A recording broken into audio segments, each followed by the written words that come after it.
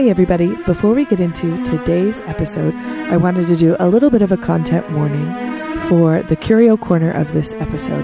During Gina's episode, we do talk about death and mourning and sentiment, and we get in a little bit more of a description of some of those things in the Curio Corner. So, with that in mind, enjoy today's episode.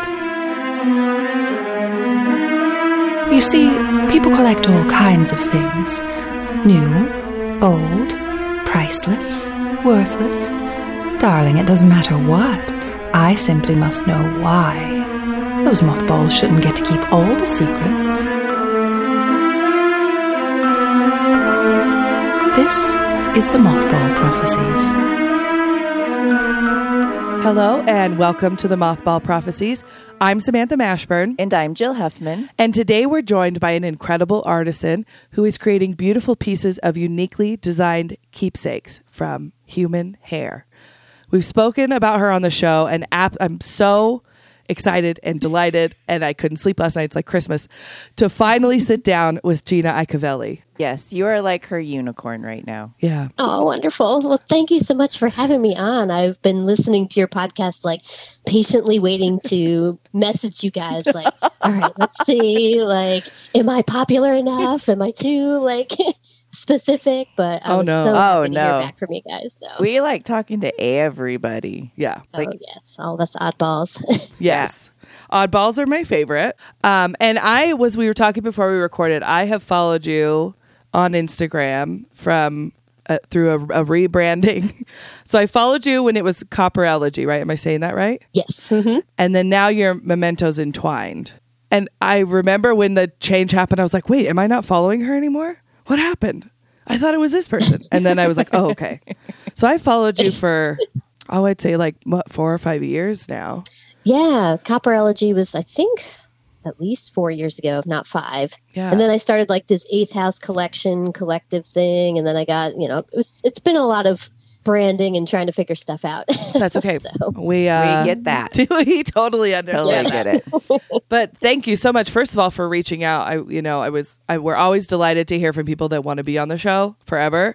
And so if you ever want to be on the show, just send us a message and we'll, Yeah, because we send out a million emails and messages. And so if you're they've not emailed me yet, just email us. Just email us. We're happy. But I'm delighted and honored and just stoked to have you as a listener and to also sit down with you and hear the modern day version of what you're doing now. And also we always ask our guests how they got started in collecting. And I was so struck by your answers to the questionnaire about the way your curations were as a child and how your family encouraged storytelling at such an early age. Mm-hmm. Can you tell us a little bit about what that was like growing up in that type of environment of collecting? Sure. I think maybe it kind of stems from not having a ton of money. So it was more about finding pieces that kind of spoke to you and then telling your story through whatever you wanted to collect. So my mom's got 4 sisters and they're all married. So everybody has a collection in the family. But everybody's so different. So, my aunt collects vintage Barbies and, my mom collects Hummels, but she also had these little miniature things that she would collect and hang up on the wall, So it was always kind of about, what spoke to you at the store and not, researching what it was and just getting hooked on one brand, except for my grandmother. So I think I mentioned in the questionnaire, what really stuck out to me with collecting in the beginning was my grandmother's crackle glass collection, which I don't even know if that's worth anything. I just remember buying it for 25 cents, when we would go yard sailing back in the day. But just seeing the little gems up on the mantelpiece and just all the colors. And it was, specifically for just beauty in her home. It was something little that, she loved and would, tell me little stories about finding this one at this yard sale or this one at this rummage sale. So it was always about the story that kind of went with it. I was when I read that, because that's what we love about it, is when we're out picking and we're out looking for stuff, it's almost never about the value of something, But it's like you see something and you're like, "Oh, what's your story?" I know, or you're like, you're a little cute little thing. Come home with me. Come live with me. And that's, I love telling people. And then I also wonder if I think collectors get it, but like, I would say antique civilians, people that don't collect, they, when they come over and I'll be like, oh, I found this. And I will remember the estate sale. I'll remember what I was wearing. I'll remember who I was with. And it's the whole like collective of the experience of buying something. See, at least you can give that to the people. People will be like, where'd you get that? I'm like, ugh. I don't know. I know I paid $5 for it, but I cannot tell you where, when, and how long I had it. Mm-hmm. But you use your pieces, so I mean, yes, it's more of like functionality versus like just the story. Yeah. Which I love about that with you, Jill, because it really changed my perspective on collections, because I grew up with the opposite. Yes, you did. Where it was like you bought something pretty and then you just put it on a shelf. And then the only time you use like the finer stuff was for fancy occasions. So now if somebody's like, here, you want some of this? And it's on a fancy plate. I'm like, wait, is this fancy? Are we fancy? Or is this just a ham sandwich? What are we? We're fancy. Yeah. Yeah. And my husband's the opposite. He hates it when I use stuff. He would. Yeah, he comes from the same. I know. I used one of my depression glass cake stands a couple weekends ago. He's like, we can't use that. I'm like, why not? It's pretty. Look, it matches. And he's like, no, what if it falls? And I was like, then it falls. And it falls. It breaks. Yeah. I'm that way with, I have all these little tiny juice glasses, very delicate, which cute. I'm also a clumsy person. So, I mean, like, I know that they're probably going to break, but rather me have them than they just like sit getting dusty on a shelf somewhere. So you go like, into the relationship knowing that eventually you're going to break it. One of us is going to get hurt. So I've already accepted it. So I'm still trying to be careful, but like I know it's inevitable. So. Yes, that's I had a plate, and I went into the relationship knowing one of us going to get hurt. However, I didn't realize we were both going to get hurt because that bitch sliced me. No. Yeah, I was like, no. She was upset. She was pissed at me. Yeah. How dare you? Goodness. Do you know that I am from England? I know. Of the finest bone china. And here you are trying to put me in the dishwasher. Bitch cut me. So that's fine. One of my worst fails was a Pyrex bowl in the kitchen sink, which I never knew that this would shatter. But I had a bottle of wine on top of the fridge, and my boyfriend opened the fridge, and it fell into the sink, and it hit it just right. And of course, it was on the side with the garbage disposal. So dripple. I had to it broke in tempered glass in 1,000 pieces. So I had to dig through the garbage disposal. No. That just, I hate so that. I hate when I have to go to the garbage disposal. I just think of Final Destiny, and I'm like, well, this is it. Yeah. Turned all the power off, but somehow it's going to turn on. I'm just going to sell the house. I'm not even going to put my hand in there. I'm just going to be like, well, we got to move. I had, I was sitting outside. It was spring, early summer, and I was peeling the outside of rhubarb and cutting rhubarb up to preserve it because I'm that person. And I had my big yellow daisy bowl, remember that we bought in Pocatello. Yeah. And I was out there, and the wind came up and hit my umbrella and hit the bowl off the table. And it was the same thing. It just all my peeled rhubarb on the patio, and then the glass everywhere. So not only are you crying over the spilled rhubarb, crying over the bowl. Yeah. And I just sat there and I stared just in betrayal. And I was like, oh, Jill's going to be so mad because she wanted that bowl and I bought it. And then it broke in my care. That's called karma. It is. So now I don't buy Pyrex out from underneath Jill. I can't do it. I can't. She'll be so mad. Oh, I love it. I caused that windstorm, so you're welcome. I believe it. You witch. Yeah. And you were caught by the same kind of whimsy that I was with stuff as a child. I just had a wild imagination. And you started with, that was how your collection started, was your imagination with picking up old books.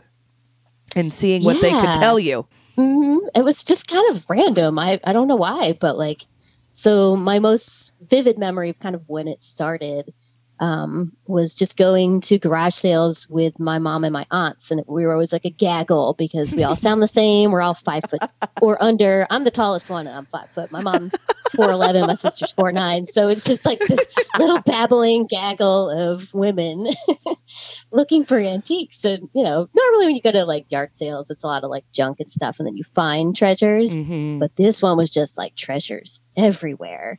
And I just remember like the doilies and the lace tablecloths. It's like she had like set up everything as like a beautiful Etsy store or something. It was like all about like telling the story. And, she was just very active with people picking up pieces. So, she could kind of maybe tell you why she was charging the prices or just also make you fall in love with things. But I was just kind of going through. I picked up some books and I actually have it here still because I'm still the keeper of it. Nothing fancy, but it's got a little gold fireplace on it. But when I picked it up, I was just kind of going through it. Loved, the little note on the inside and the smell of the book. And the woman who was the host came up to me and started telling me about the books. And I can't recall the stories. I was probably 10 years old when this was. But she told me that she would drop the price to only $1 if I would promise to keep it safe for her. So I ended up buying like a whole bunch of books from her for probably $1 for all of them.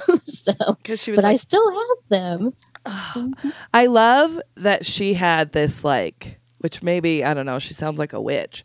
She had this like foreshadowing moment where she was like, this person understands the importance of this simple book. Yeah, I think people do get that. They can sense it. Yeah. I had that happen to me too. Like maybe their grandkids never cared, so they're just like so desperate to find young people. Yeah, exactly. Like they see a young person, they're like, I must latch on to that one. Let me feed that.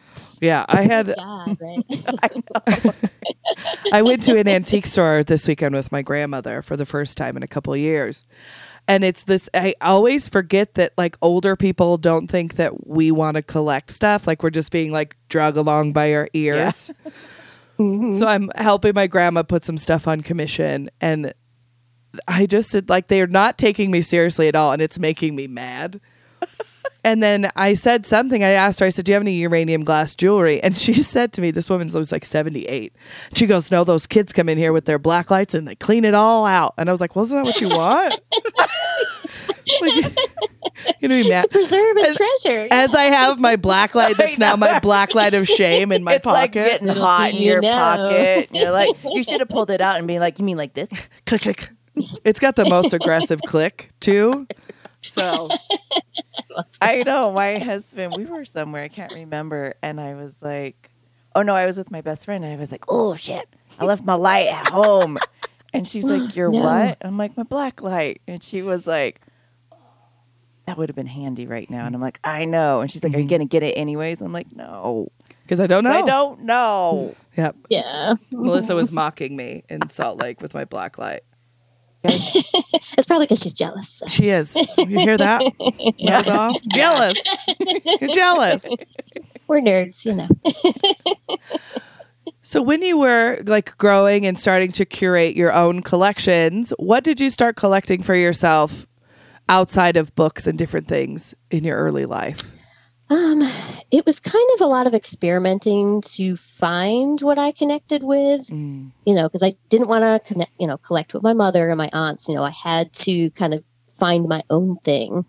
So I think books, I kind of got into glassware and Pyrex in, the high school, college age, because I wanted to design my own home because I was going to be an interior designer. Like I decided when I was like 12, that's what I wanted to be. And so I started collecting, pieces that I thought would look good in the home, which I loved that kind of like mid-century vibe. I loved the colors of the Pyrex. It reminded me of my grandmother, but, it was still usable. So I started my own little hope chest, not thinking I was going to get married, but it was for me, Yeah. But, and it was so cheap too. Like I grew up in, Connecticut, so it was a lot of yard sales. I don't remember going to antique stores up there. But when I moved to Lancaster, Pennsylvania, Amish country, everybody kept all their things, and you would go to like Sanford and Sons, like, like level junk store kind of stuff, so I could actually go like picking to find stuff and get, there was, when I went to college in the Poconos, there was a shop that was only open for 4 hours a week. It was called Two Sisters, and it was an old Jewish synagogue or temple. I'm not sure which is the proper term. And it was 3 stories of just top level was clothing, middle level was like glassware and Pyrex, and then the bottom floor was just like Christmas shit everywhere. It was just like, and she used to have people from New York City come down and pick from her. Wow. So she never needed to be open. So it was just like a godsend. It was like, I'd go in there and like $20 would buy me just like a whole apartment's worth of like stuff that I would give Holy to friends crap. and family. I almost Googled them the other day to like see if she still existed, so we could just, we could all meet up there one day. Oh, Well, I'm like man. thinking, 4 hours open a week sounds like the antique equivalent of supermarket sweep.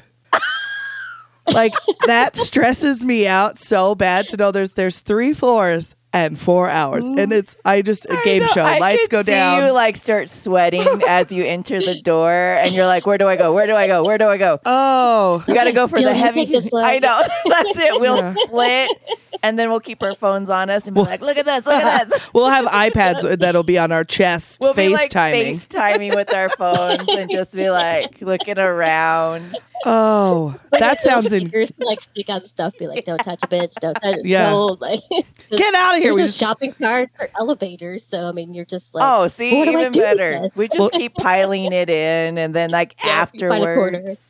I'm so stressed out. I'm so stressed out about it. Oh, I'm gonna miss something. I'm gonna have to hydrate, have a good meal, take a med before we Yeah, go. we'll in. have to Pace empty our yourself. bladders. We'll have to see if that place is still open. I mean, if she's dealing Yeah. to people that are coming and buying for their stores, I'm sure. I mean, she was ancient, so I mean, this was. I don't know, Is 10 she years the ago, trash lady so- from the Labyrinth? That's who she. That's Maybe. when Jim Henson saw her. They were like, "There's something here." Be like, I'm gonna make you. Well, and I I think only ever saw her face like peeking over the counter and just like surrounded by stuff. So like, And if you didn't Couldn't even turn, tell you. like if you turned a certain way, you'd see her blink. You'd be like, "Oh shit, she's I alive. forgot. You're right there."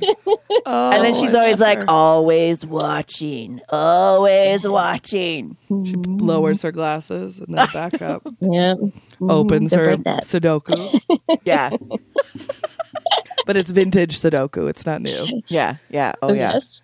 Well, I think we all every person I know has started, like you start in glassware because it was something that you weren't being influenced by the internet. It was in your your surrounding, your family life, your grandparents, like somebody around you.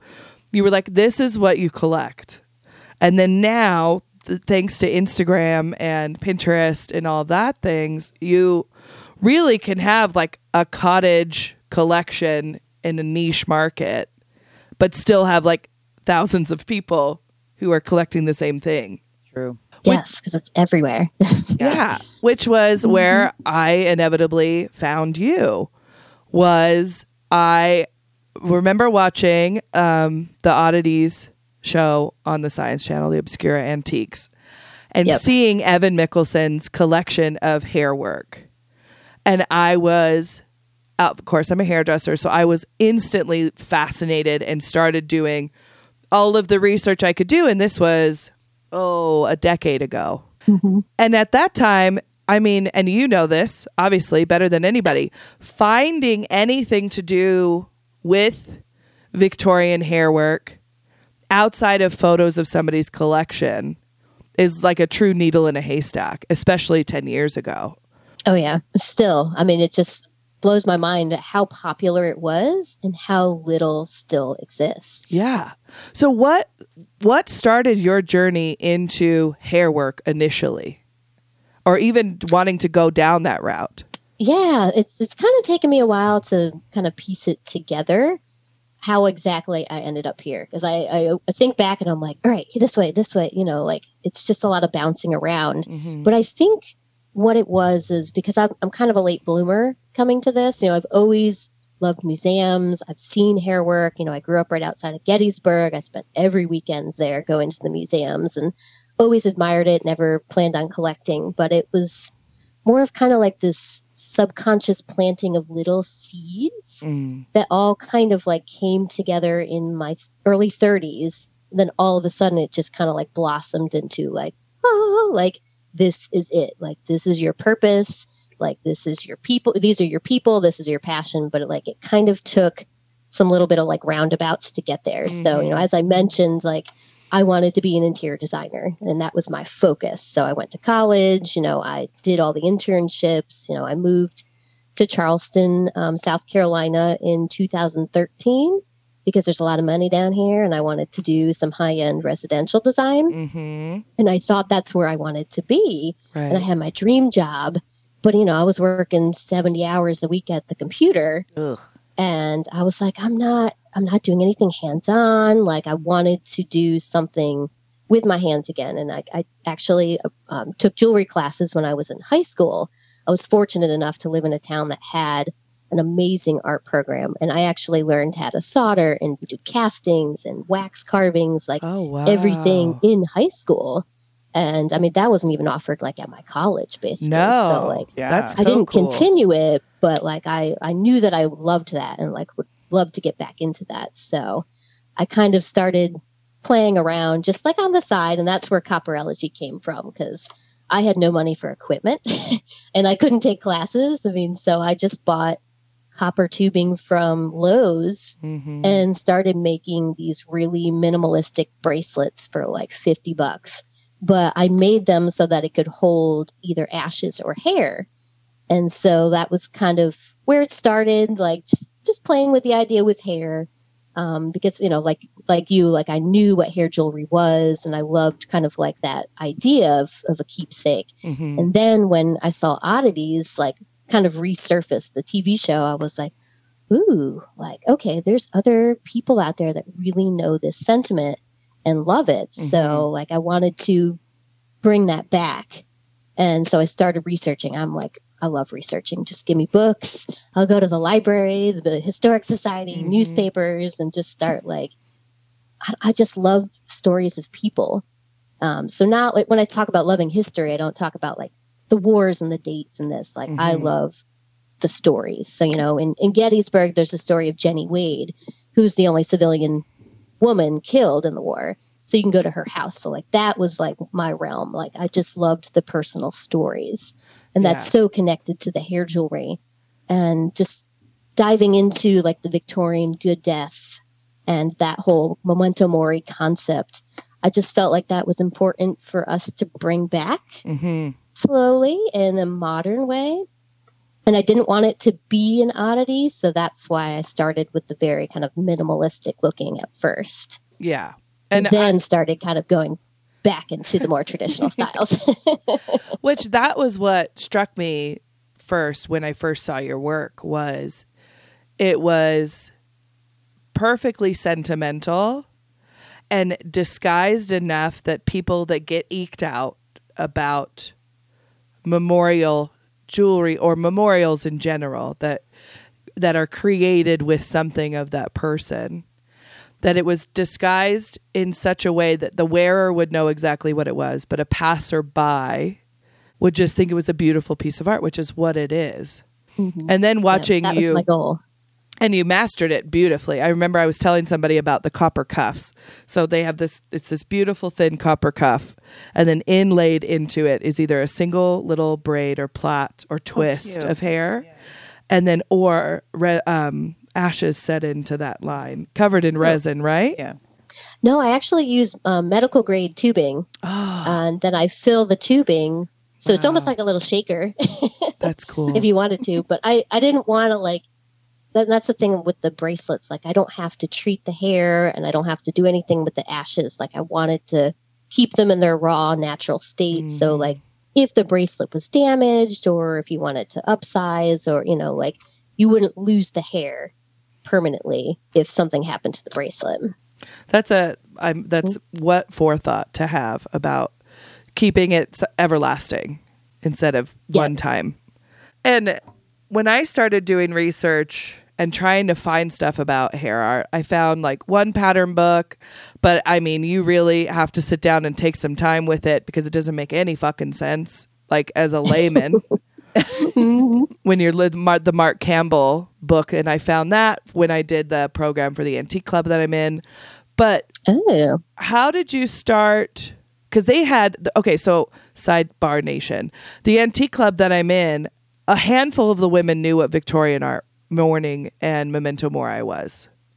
And then the other half had no idea, which was striking to me because they all would have had grandmothers and great-grandmothers that had seen it while they were growing up.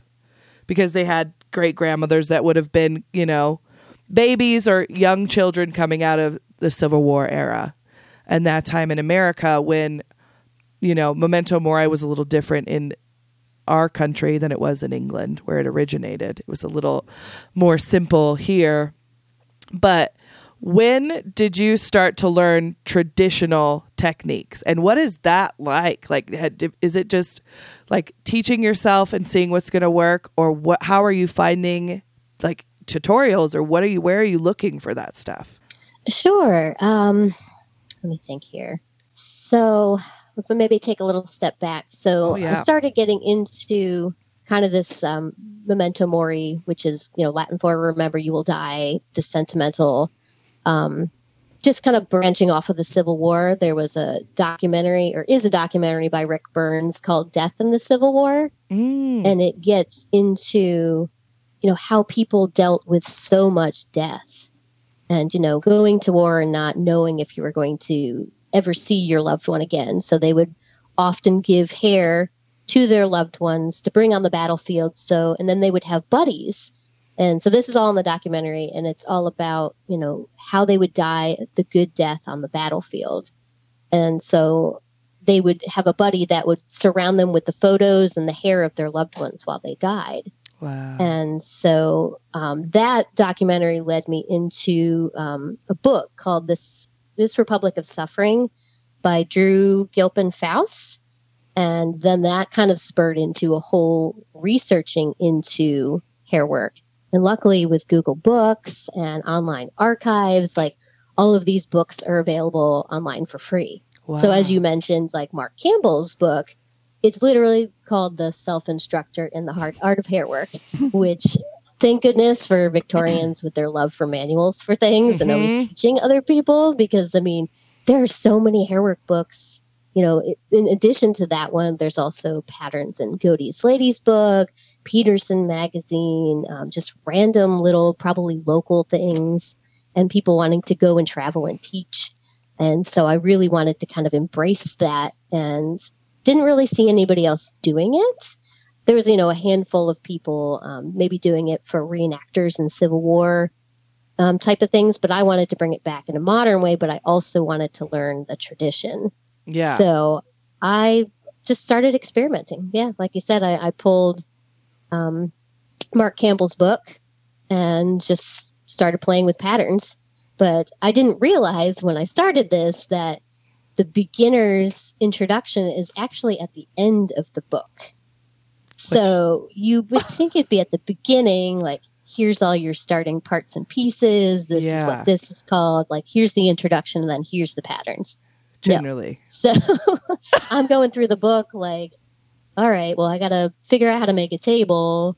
I don't know what size it is. So literally I was just like pulling stuff out of my butt. Like, like, all right, we're just going to like find this table. And sorry, I guess I should relate it back to the table that I was working with in the beginning is actually a Japanese technique of braiding called kumihimo, which is the same thing.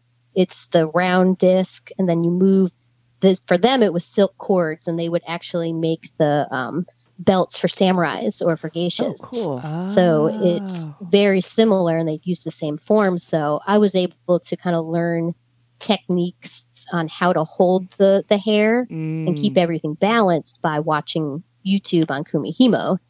But there's not much for instructions out there on that either, because it's, again, kind of a dying art, because that's all made by machines now. And who's going to want to pay the price, except for people who have more money, which is, hopefully trying to embrace that tradition, but not also like keep it for the wealthy is always kind of like that balance. So Right. I did a lot of trading in the beginning with other artists so I could have excuses to practice and learn and make pieces of jewelry, but then also get things in return. So I have all sorts of drawings and paintings Oh, and wow. t-shirts and whatnot so that I could learn this art by, but also not having people with high expectations of what they were getting in the beginning. So Right. Which is a great way to build your skill and your portfolio by doing like that low stress type of creative work. Low stress, I use that loosely, but when somebody's not paying for it, it's a little easier to make something than when it's being paid for. And when you were starting this, where were you sourcing your hair from? That's funny. It always surprises me that that's the question in the beginning. I did use human hair extensions just from like Sally's Beauty Supply, which then my good friend's a hairdresser, and then she kind of moved down in between me starting, and then she told me about this whole world of like, don't use hair extensions. They're often, stolen from women in India, and there's like this whole black market, terrible trade. So then I was like, all right, well, I guess I better start bugging my friends and using my own hair. And I have fairly long hair, so I started kind of cutting my own for a little bit and practicing. And then also my friend who's the hairdresser, I was like, all right, well, sneak me some hair. The longer hair. Not that I ever kept those pieces; they're just for display. Because I think you mentioned in one of your episodes that it kind of feels weird stealing hair from other people. Yeah, if they don't know about it. Especially if you start petting it and be like, oh gosh, that's nice. Your hair would make a beautiful it would be bracelet. super cute as a ring. And then people will be like, okay, What? where friendship is done. I always have that thought when I see people with beautiful hair. I'm like, oh my God, I could braid the shit out of that. My boyfriend's like, get away from me. I know. He's still not really cool with it. But Sam would do that with me. Yeah. And now that I know her obsession with hair, I'm like, one of these days she's going to be like, oh, sorry, you're bald now. Sorry, I had the opportunity to take an ass ton of hair when we cut your hair off. True, you did. And I threw it away. It's garbage hair now. It's in the landfill of good and plenty. which is funny because I don't really have any of my friends' hair either yet. It's been on my mind, but I do have a bracelet made with my sister's hair I bugged them for some, and I've been bugging them again because I want to get some pieces for my mom and aunts and all that. Yeah, but yeah, it's funny how you don't think about it for like your own, family and whatnot at first. So yeah, I don't. Yeah, it's always a different. It's like stranger. I don't know if it's because like it's my family, whatever. I see them every day. Yeah, it's fine. I cut your hair all the time. It's whatever. But my grandmother has beautiful pure white hair. And then my mom is going to have that same hair. So I think eventually I would love to have something made like a 3-generation piece. Well, my hair, my mom's hair, and my grandma's hair, I think would be. But my grandma's hair is very short, so it would make just a tiny little switch. Yeah. I know. I don't have any of my grandparents' hairs because they all passed away early. Before I graduated from college, So I don't have their hair. They were all, put in mausoleums, so there's no ashes. And it's, I don't even know, 600 miles from me, so I can't even go visit their graves. But oh, wow, yeah. I do think about every time I get a piece with somebody's grandparents' hair, I'm like, oh, they're so lucky. They're so lucky. So you better bug grandma earlier. I'm going to. Well, and you talked about something in your questionnaire too, that my first career choice was I wanted to be either a mortician or a funeral director, but not for the aspect of like this ooky spooky side of it. It was being able to lead people through their grief in a like nice way, of being able to be that when they need you in their most bereft time, to help them in that way, to be a guidance. And then I started to learn more about the death positive movement and how so much of our modern day funeral industry is it's mostly male led, and it is kind of secretive. And we in the Western society, the way we grieve and do all of that is very much disconnected. 100%. Yep. From how it used to be. And I like what your work is making people think of mortality wise and like end of life and honoring people after they pass. Yeah. So before I got into the jewelry, I thought I wanted to do something with either a death doula or, something with like a more hands-on with the death or the dying. Sorry. So I volunteered for hospice. Oh, wow. For probably about a year. And it was overwhelming for me, to be honest. Like I've just found myself like I couldn't be there and be as present as I wanted to. Mm-hmm. And, everyone always says like, at least you were there, like that's all that matters. But like, I felt like I was taking away from the experience by being there. So I wanted to switch into something that still had that aspect of helping people with their grieving and also, getting people to acknowledge mortality earlier so that they would be more comfortable with dealing with, ailing grandparents or parents, so it's when you think about it a little earlier, it does not that it becomes more comfortable, but like, like, all right, this is coming. Like you're not in complete denial of it, when death it comes a knocking and then it's like, all right, well, ship grandma off to the morgue and then we'll see her all pretty and maked up, at the wake. So. And I worked, Jill's a nurse by trade. And so she has had experiences with this. I worked at a nursing home. Well, it was a retirement home, had an assisted and unassisted side. So I watched people pass between the two realms a lot, and experiencing death in the not viewing part of a funeral way. And then I have also done hair for my guests that have passed away as like their final. That's lovely. Thank you. And it's my I always tell the family, I say, if I have an elderly client that is, 80s, 90s, I always say to them, I said, I don't know how to broach this with you to make you not think about your own mortality. But when you pass away, I'd be honored to do your hair because the funeral homes charge a crazy amount for it, for a viewing. Really? Oh, man. Ooh. It's like over $100 to have your hair styled for an open casket. I'll look at prices for the curio corner, but I don't charge my guests for it.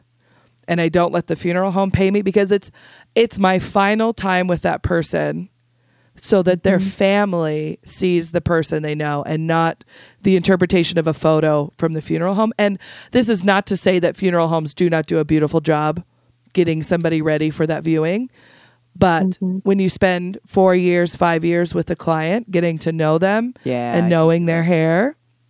It's personal. It's a lovely, and then I always find myself like apologizing for like tugging too hard. I'm like, oops, sorry. And then I laugh because I'm like, you can't feel that. Sorry.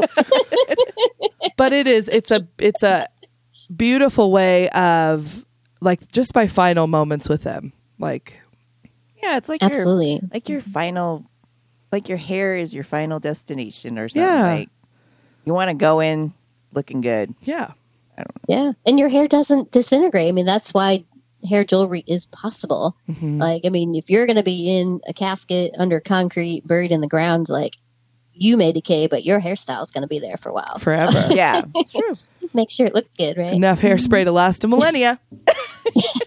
Guaranteed. That's what they used to guarantee when they sold like the coffins, like the airtight steel coffins. It was like, it'll be preserved forever. Yeah. Which horrifies me. I'm like, no, no thanks. Like, I want to be worm food like right away. Like. Yeah. I was with I lost a grandmother last year and we were at the funeral and I pull up with my dad and I said, Dad, do you know the statistics of how much steel is buried every year because of the funeral industry? And he just looked at me and he's like, please don't. And I was like, sorry, my random factoid. You're like, I just needed to know if you knew, but if you didn't, I'll tell you. Because I'm just going to tell you anyways, whether you want me to or not. I mean, really, nobody should just question and be like, just tell me. Just tell me what it is. Yep. When did you start going from when you were inlaying stuff in copper to the more traditional side of it? What was that switch for you? Well, Instagram has really been kind of like a guiding force for my work and connection with people either in the industry who already know the sentiments Or when I first started my Instagram, I was trying to do a bit more like education to teach people, more about why I do it and, the connection with, loved ones and individuals. Because most people, when they see that I make jewelry out of human hair, for some reason they assume it's strangers' hair. It's always like, oh, like a thief in the night. Why am I buying a locket with somebody's hair? I'm like, oh, no, like you supply me with your loved one's hair. Mm-hmm. So like there was this kind of education element of it in the beginning. And so as I started learning more about, so I focused on table braiding at first because that's very kind of almost like mechanical. It's not super artsy. I don't have to think that much because you're literally just following a pattern. Mm-hmm. And it was a good way to kind of get started and used to working with hair. Yeah. But then as I started realizing, most people don't have long hair anymore like they did in the Victorian days. Mm-hmm. Like, all right, well, I need to either start offering pieces that are more the palette work, a little bit more traditional, or I'm going to have to just, switch up completely and just stick with kind of this modern, edgy, sentimental stuff. But I didn't really have much success with that. I even tried doing art shows and, doing stuff with pink hair, and like, it just didn't fly. So I was like, all right, let's kind of see where it goes. And Instagram really just connected me with antique lovers and people who love history, and they want that, that vibe, as well as preserving the old pieces of jewelry. Mm-hmm. So, now I've kind of focused on more rescuing old parts or old lockets. I work with a local antique repair guy that, will add bales on there for me or clean up crystals, so I'm really trying to like bring back to life old pieces and then do the modern hair work. And that's really been kind of the guiding force lately is what people are looking for, as I think this death positive movement kind of picks up traction, especially with our age range, that we're starting to see people wanting stuff with grandmother's hair. Yeah, I think that the history and the memories and all of that stuff behind it, having a memorial piece that's rather like not maybe an urn with grandma in it. It's a little more tangible. Now, and for those, I just wanted to back up. For those people who don't know anything about hair work, what is table work and what is palette work? Sure. Yep. So table work is done with long lengths of hair. I've worked with as little as 3 inches, which was like a nightmare. That sounds terrible. But I wanted to see if I could do it, and it worked. But it was like many days later. That's for like the mice on Cinderella. They would 3 inches would be like, they'd be like, this is great. Yep. For a person, however, no, not so much. Yeah. I know I've had to buy these like ridiculous magnifying like jeweler glasses. Oh Lord, so yes you do. I can like see the tiny details. But so back to the table work. So I started with like 18 inches of hair to practice because it is so much about the setup. And so the setup is I have to count out each individual piece of hair. And put them in little bundles and then knot them off and basically creating like a thread to weave together. So, like I had mentioned, it's similar to kumihimo. So instead of like silk threads, I'm making like bundles of 15 pieces of hair that I'm going to weave together. So all that time put into it, I'm like, well, I'm going to try to braid as long as I can. Mm-hmm. So 18 inches was what actually the Godey's Ladies magazine, which is an old journal from the 1860s that came out with patterns and tutorials, recommended you start with 18 to 24 inches. But who's got hair that long these days? Right. So mainly what I work with is like 6 inches or longer. And that you can produce cords. So I can do ring bands, that's a solid, it's got a piece of wire that runs through the middle so it'll hold its shape.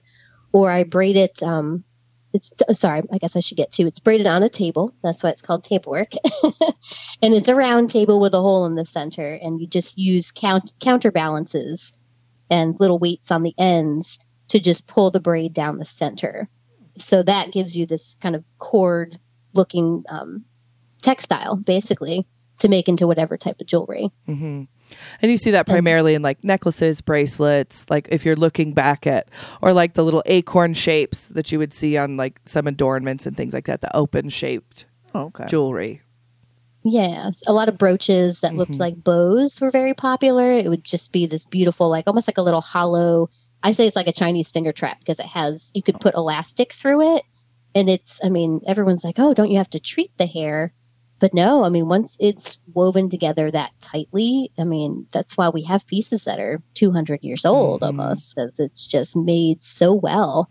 Well, and hair so is tight. incredibly strong when it's dry. It has some elasticity when it's wet, but you could really damage the structure of it by overstretching it when it's wet. But dry hair in a structure like that it could hold up to 20 pounds. Wow. Without breaking. That's new to me. Yeah.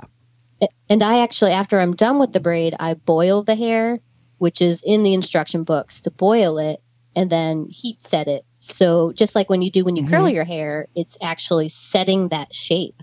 So if it were to come apart from the finding, the little gold end caps, it's not going to unravel and fall apart. Do you want me to tell you why? Yes, the science. Sam, of do I you know want to my brain can't a even. minute? Sorry, I interrupted you. My brain can't handle it. No, that's fine. Perfect. So there's two types of bonds with the hair. There's a permanent bond, which is created with whether it's with a relaxer or a perm. Okay, a hydrogen perm or a I can't think of the name. A lye relaxer. So what happens is that goes in chemically, rearranges the bonds of the hair, and permanently resets them in a different pattern that cannot be damaged by water. But what you're creating by boiling the hair and heat setting it, the heat is key. You're creating a temporary bond called a hydrogen and salt bond. And that happens when we flat iron our hair, curl it, or when olden days you would set it or put it in a pin curl. When you get the hair wet, it breaks those temporary bonds. And when you rewind it around something and then hit it with heat, it sets those hydrogen and salt bonds in a temporary pattern that will stay that way until they are destroyed by the same way they were made, by water or heat. That's so bizarre. So that's like when you curl your hair and you either live somewhere it's humid or you go out in the rain or anything like that, that water or humidity will destroy the temporary curl structure or like straight hair that you've created outside of a permanent world. Does that make sense? So like a covalent and a hydrogen versus a hydrogen bond. Yes. That's my science brain. There you go. Get on the train, There we Jill. go. Next level. So that's interesting that at that time they had figured out, okay, if we boil it, you bring it up to this really high heat, the hair gets a little bit more malleable with heat and then sets it because hair works off of pH and all of those things, and water can affect that and heat and all those things. So it's incredible that they knew, okay, we got to get this boiling hot because at the time they didn't have irons that were small enough or intricate enough to use for that outside of an oven iron. Right. I'm just imagining I think it was all like candle powered curlers, right? All that stuff. So, and doing a large piece. I mean, how are you supposed to put that and not destroy the shape? Yeah. So let's put it in some hot water. yeah. And I don't know if they did that with the hair reeds or if it was just with the table work. I'd be curious to ask somebody who does more with that kind of gimp flower work, the more artwork that you see on the wall. Yeah. I don't think that was boiled, but maybe. Maybe they didn't do boiling on that because it wasn't going to be worn and just like touched. Or maybe they steamed it. Oh, they could have. Let's call the Victorian era and ask him. Yeah. Excuse me. There's just so little that's been passed down like verbally. It's more like, so the Victorian Hair Workers International is a group that I'm part of, and they've really branched out to connect all of us through Instagram and Facebook, and just help each other grow and figure out new techniques. And it's been wonderful. But like, we've all learned from books or publications or from one another. Like, I think there is one woman, Karen Keenan. I can't remember her Instagram handle. I can share it with you, but she has a Swedish background where her lineage, she actually had hair workers in her family. Whoa. But she didn't know that until her, later years. And so she actually went and studied in Sweden from like the actual, like where the hair workers kind of originated. I'm not sure if you're familiar with that tradition, vamos. I think I'm pronouncing that right. In Sweden, it was women, younger women that would learn hair work in their village and then branch out. Many of them went to England and worked, on Queen Victoria's pieces, wow. And so that's why we don't really know hair workers' names or why it was, like we know jewelers, like we know, those traditions were passed down by an apprentice and like you knew who you were learning from. But hair workers, I mean, it was pretty much younger women or immigrants or African Americans, people that had this skill but were always in the background. Right. They were laborers producing a trade. And then, the jeweler was the one that was showcased as the exceptional one. Yep. Rather so it just surprised me that never got really passed down. I don't know anybody. So. Right. And then palette work is, well, you explain it better than I will. I know what it is, but you do it. What is it? Oh, sure. Yes. Sorry. I keep getting sidetracked. No, You're it's fine. okay. This is how these episodes go. It's fine. Hop around. Yes, I love it. So palette work was one that I didn't really want to get into at first, but then I really saw how at least the basket weaves and it's like a carrick knot. It's almost like a sailor's knot. We see a lot of those techniques being used with hair. How like it really shows off that it's hair. Table work almost disguises that it's hair. It's more of a textile then, but the palette work with the basket weave, you really see the texture of the hair. You see all the highlights and the different colors from root to tip. So I only started that maybe 2 years ago to learn. And again, it was from a book from the 1800s called A Lock of Hair. And it's into the palette work. So what makes palette work is because you're actually working on a palette. And it was either glass. I use like a very smooth marble tile, but you're using some type of adhesive to coat the hair on a very smooth surface. Then you peel it off and then you shape it or cut it. And you can make flower arrangements, these big, beautiful, like wispy curls. And then with the basket weave, I'm actually making little pieces that I weave together and, tack down. Wow. But, yeah. When they first did it, they used like tree resin, didn't they? Like some type of resin. Yes. Gum of Tushmere, gum arabic, it was these natural adhesives that they would mix with water to get a specific consistency. But, there's none of that details like really in the journals. It was more like, this is what you use. Figure it out. I think that was kind of done intentionally because they wanted you to think that you could do it. And then when you tried it, and you couldn't do it as good as the professionals, then you'd go to the jewelry store, But first you had to buy all their equipment. Yeah. So in addition to these books, they would also sell tables and supplies and scissors, So it was like this but big that one little important thing they're not going to tell you. Which they still do to that today. Yeah. Marketing-wise. Yeah. I'll tell you whatever you want to know. Right. I'm an open book. Just kidding. But except for that one detail.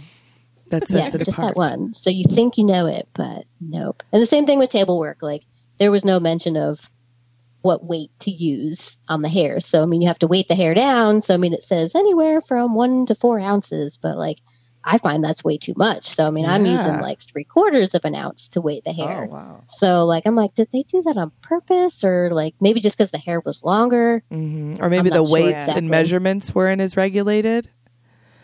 Yeah, maybe. I don't. But it's all the the Victorian speculation. So if anybody from that Victoria land could tell us. Do you see yourself branching into GIMP work at all? I've tried it. The Victorian Hair Workers International hosts a conference, and unfortunately we've only had one because of COVID. It's canceled last year and canceled this year, but hopefully there'll be one next year out at Lee Ilis Hair Museum in Kansas City. Oh, it's a dream destination for me. Yes, you got to go. I was going to say, she's getting a little older. Yeah. Well, it's this wonderful woman who started collecting hair work way before it was posh. And she didn't have anywhere to display it. She had so much of it that she just decided to open her own like museum of hair work.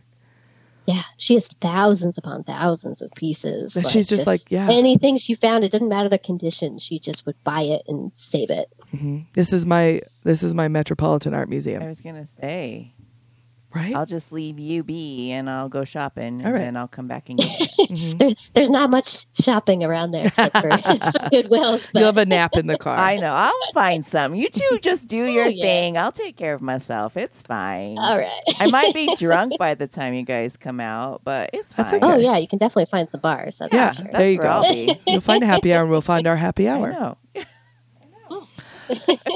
I was But yeah, curious. so Oh, go ahead. go ahead. Sorry. No, it's okay.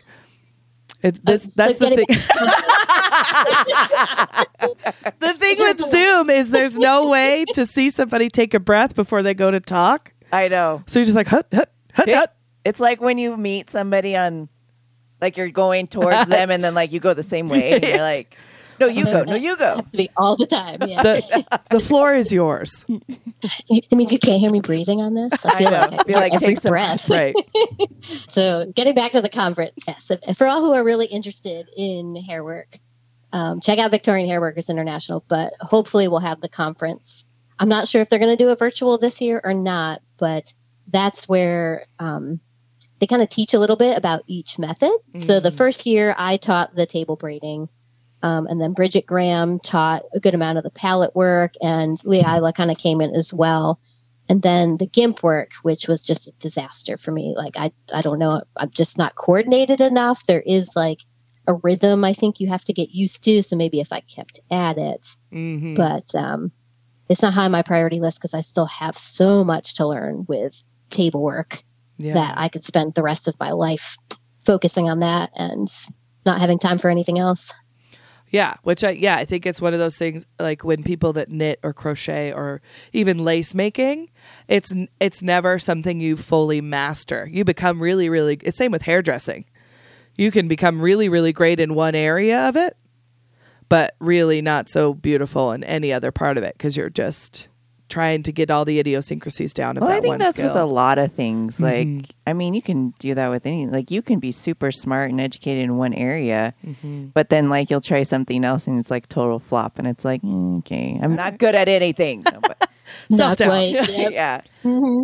And what's lovely about the hairs, and like each person's head is so different. Yeah. I mean, you're looking for the dips and the dives and the, Mhm. everything to shape it properly.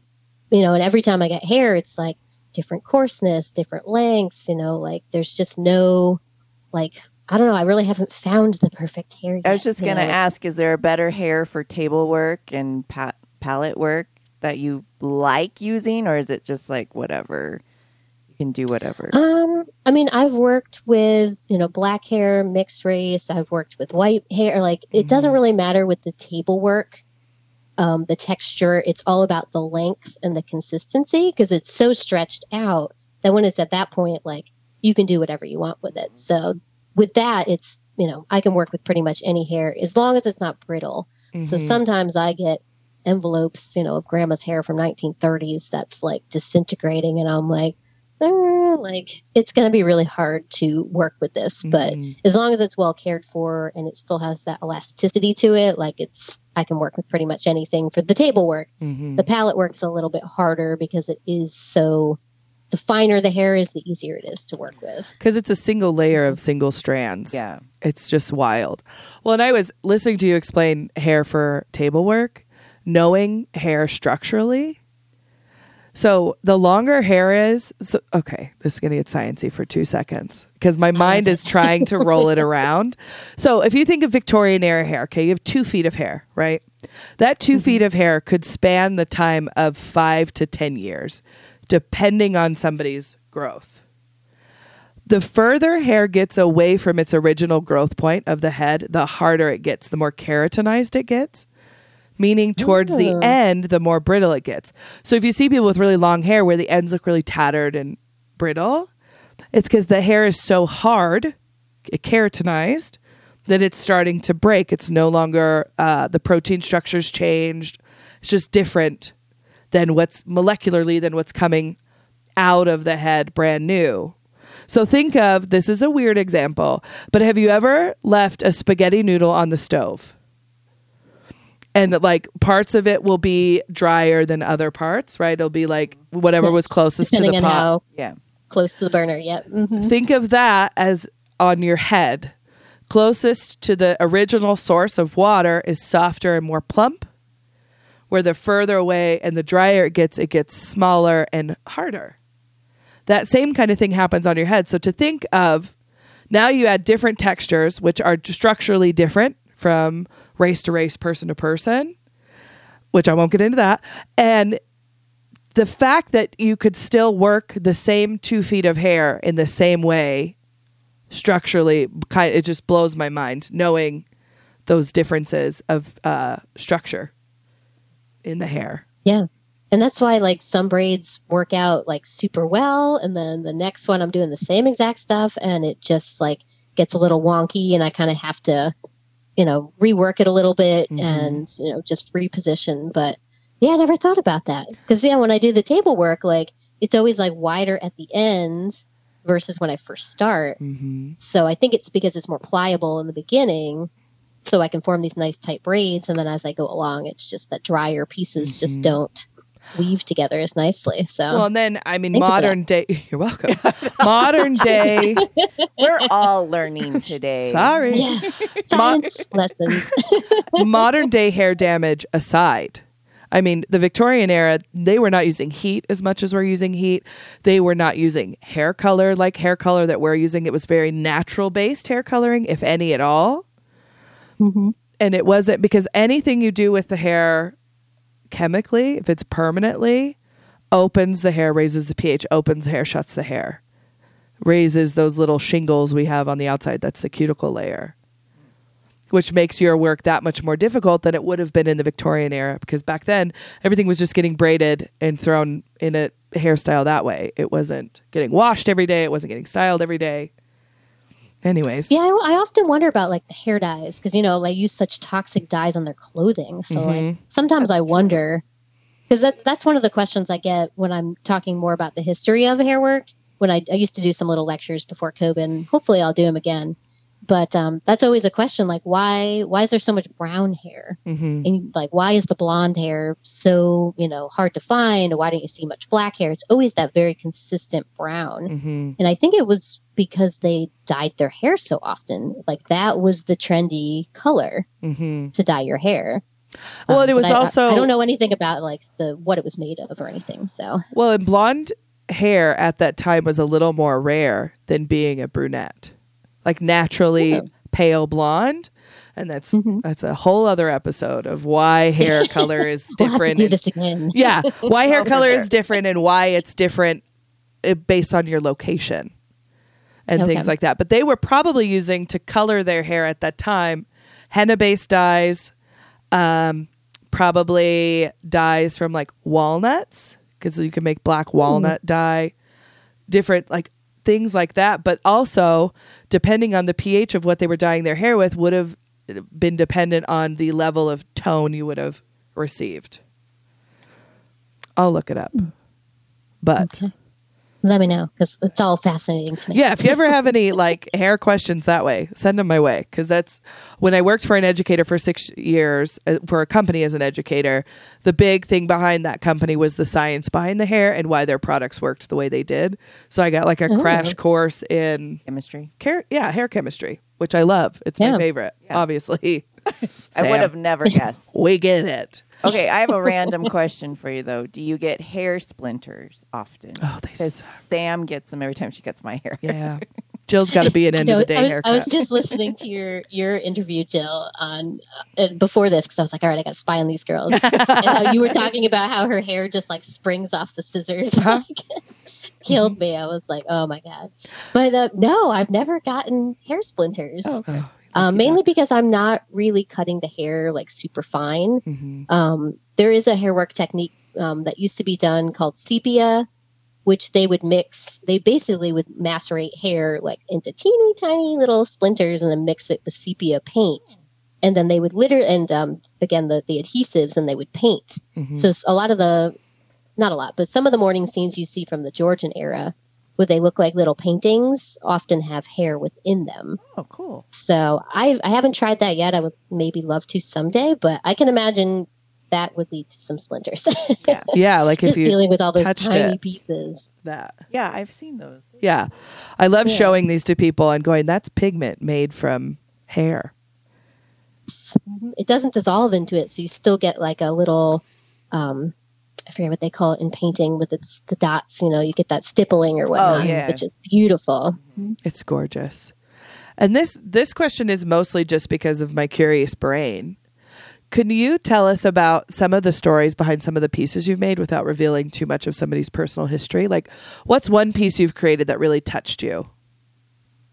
Sure. I think it was last Christmas, and it's heartbreaking. I've had to kind of meditate. I've had to meditate and learn some like boundary courses and, therapy to be able to separate myself from some of the hard stuff I get from people. Because, doing a mourning piece is about the grieving process, and that's why I do it, because they can't really go out and talk to their families so much or people at work about how much they're hurting. Yeah. So I do get a lot of stories, and I've started asking people as well, like, send me photos of your loved ones, that have passed, because I want to be able to know their energy and, feel what you feel and connect with them. And it's really been a great part of just the past year of kind of incorporating that. And then also seeing if people are interested in me sharing on my Instagram their stories. And it always amazes me. Like, they're like, oh yes, I'd love that. Like, please share my loved one's story. I love that addition to your Instagram. It's beautiful. Beautiful. Thank you. Yeah. Because that's really why I do it, is the stories, like there's no humanity without stories, like, because otherwise we just live and die. But like, we're immortal through these pieces of jewelry and the stories we tell. Yeah. And so, especially for young people, I do get a decent amount of mothers who've lost children, and it's usually sons now that I think about it. But there's some more daughters recently, but the first one that really broke my heart was a woman who lost her son, I think he was 13, to suicide. And, she just she blasted my feed with his pictures and was telling me all about him. And like, I just couldn't believe that she was willing to share so much with a stranger, and then they send me their hair, that's so like, it always blows my mind. I always try to tell people, like, I have a very specific system for filing my hair. Like, I make sure like each person, so there's no mix up basically. Yeah. And then I give them very specific instructions for mailing to make sure nothing gets lost in the mail. Cause this is a piece of your loved one. This is not replaceable. Yeah. So when this woman contacted me and she just had one little tiny curl from her son, and I was like, well, you don't have to mail it all to me, but like it makes the better hairpiece if I do have more of it. So, and she was just so bereaved that she couldn't even design a piece. Wow. She wanted me to just design it for her. So she just sent a couple inspiration images, Georgian pieces with the pearls, and then later on, the early 1800s with the little gold spirals, that I made a piece for her. Wow. And then there was a little bit left over. I made a tie tack for her husband as well. So, but yeah, that was the freedom of creativity with that piece. And that was the first time somebody really opened up about the person's story. Wow. So that one really sticks with me. So that one was a hard one. Yeah. But then, well, it's a lot of different energies passing through your hands. And, harboring them in a safe space that energy is maintained and then returned to sender with that same love and appreciation is just beautiful.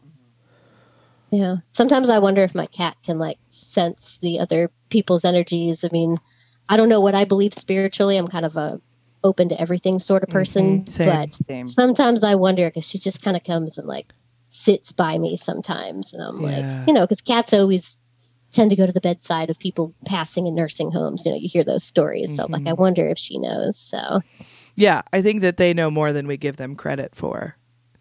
Oh yeah, especially when they stare in the corner of the room when you're like, what are you looking at? No, I hate that when my dogs do that, and I'm like, shit, what's here? Go away. There's some kind of ghost. I'm busy. Not right now. I'm baking. They're good ghosts, though. Yeah. Where can our listeners find your work? Mainly Instagram, because I am just social media overwhelms me, and I'm terrible at posting. And I'm just more of an in-person person. Mm-hmm. So, like, hopefully, once COVID's kind of passed, like I was touring. I did a little bit with what's the Oddities Market? Not the big ones in New York, but Oddity and Expo. Mm-hmm. I did some with them and just did some lectures. I've actually taught a hairwork class in a mausoleum in North Carolina. Was that the one you did with Hayden? Amazing.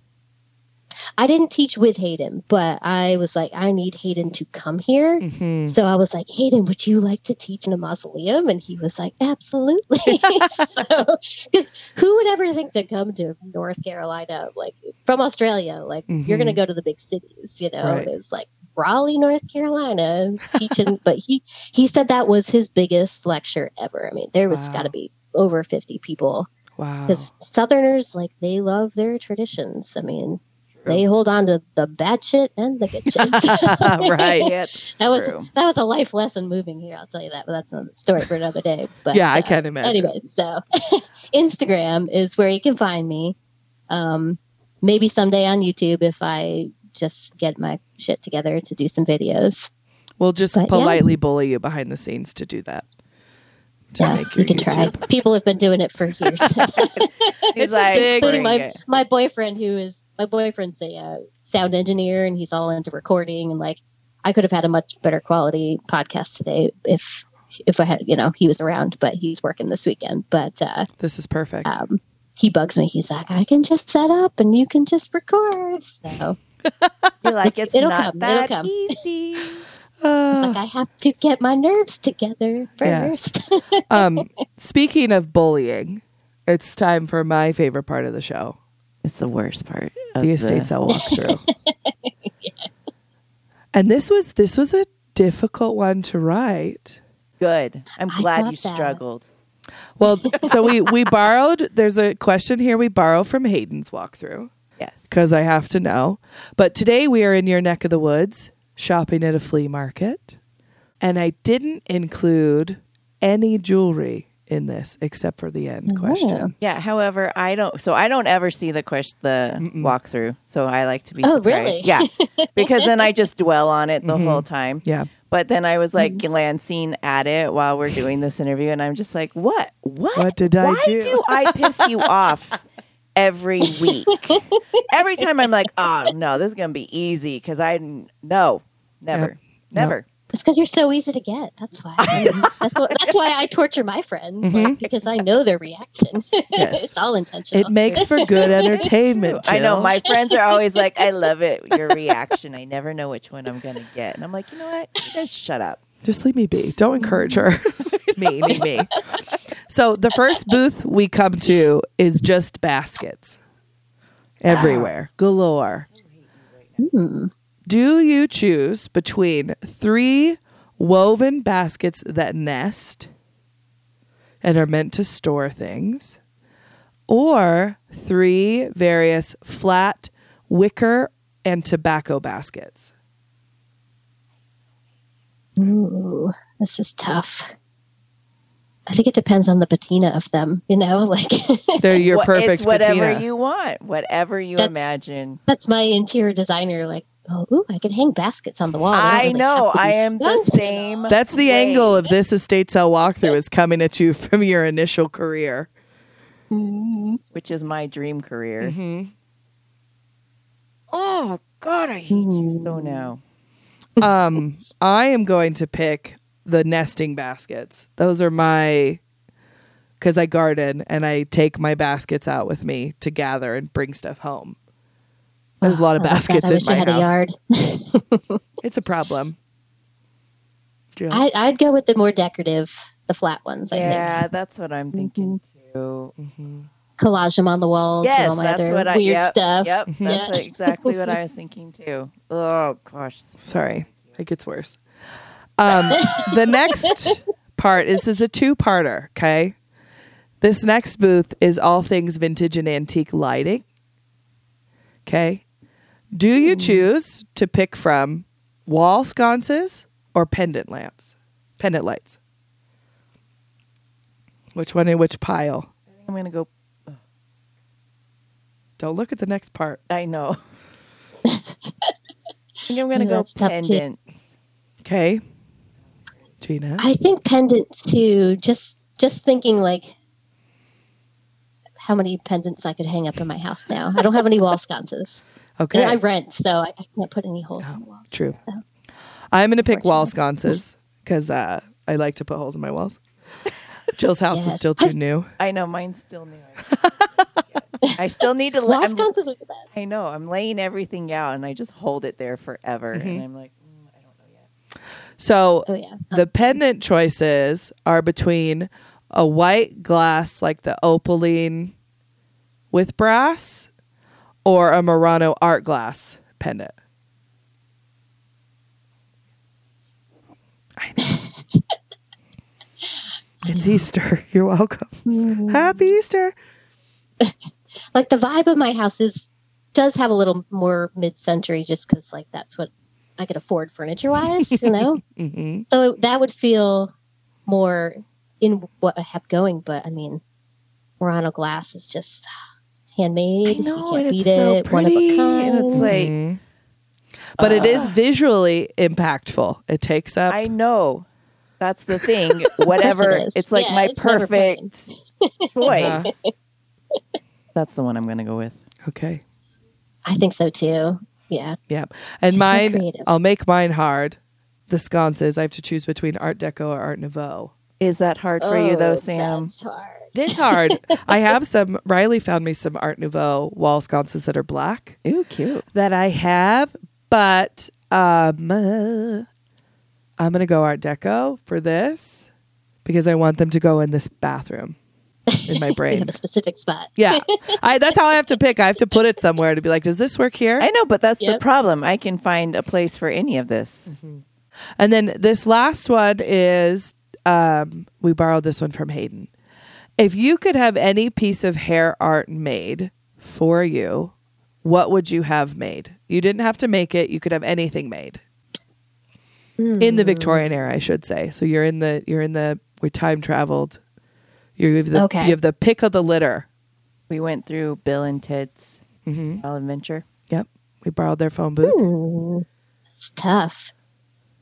I think I'd want a brooch, something big and obnoxious, because you can't get away with those so much today. I mean, I love people who like make collages of brooches on their shirt and look fabulous, but I can't pull that off. And probably Right. my hair will be stuck in them. And Yeah. but Same. because Victorian era, big dresses, big sleeves, I want a big brooch. Probably one of the bows that have all the loops, and I'd want Yeah. like a loop of each family members. Oh, And then maybe some palette work in the center with like the men's hair. So maybe my dad's and my brother's. Oh, see, this is perfect. whoa. That was We picked. I want it to be sentimental. Yeah. that was good. What would you pick now, Jill? I want a painting. Yeah. Yes. I know. Threw you on that one. You huh? did. Mine is still the like gimp work kind of diorama. Yeah. With in a bell jar. That's my like forever. If I could have I love something that. made, it would be. Have you tried making gimp work before? It's on my list. I have some bundles of hair in my collection that I have these 3 braids of hair that are from the 1920s. And I speculate just because of the type of hair that one is juvenile and the other one is definitely of an older woman, like our age. And I have that. And then I have this hair from a friend too that I'd love to create something with. Yeah, that'd make some good stuff. Yeah, I should set up something here. But it's like one of those things where it's like, that has to be a wintertime activity for me because I'm very busy with gardening and stuff in the summertime that I would not have time to sit and devote what I needed to it. So maybe I'll do that this next winter. I don't know. Yeah. And you got to come to the hairwork conference. Oh man, that's on the list Definitely. for sure. Of even just traveling by myself to go to that and to just eat it all up and to see how to watch it be done would just be Oh, yeah. You Chef's totally have kiss. to go by yourself. chef's That's what I kiss. did. I stayed in an Airbnb out there for like $30 and it was this old creepy home. And I was like, this is so perfect. This is the best. The ghosties and the hair and all the creepy stuff. And I'm by myself. So, of course, I slept with the lights on, Yeah. A shank under your pillow. It's fine. It's fine. Well, thank you so much. We'd love to have you back on. Yes, for sure. In any capacity, really, to pick your brain some more. This was absolutely fabulous. Yeah, thank you, ladies, so much. I love talking about this stuff, and I just appreciate all that you do and connecting people and just introducing all these weird things out into the world again. So, yeah, I can't wait for... Till the next time. Yes, I can't wait for our listeners to hear it. To hear a little bit more about what we talked today in Gina's episode, be sure to stick around for the Curio Corner.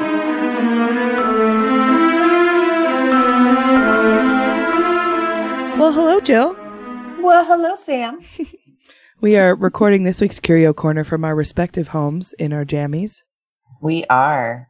Because that's how we do it most of the time. Yes. And, because of the pandemic, they've made it more accessible for us to do this stuff. We've really gotten great at it over the course of the show. Yeah, I feel like I'm slightly above amateur level when it comes to this. Yeah, I agree with that. And not expert, not even close to, but just a little above. And I just know how to just not show any fear. I'm like, yeah, I got it. And my brain is the most anxious.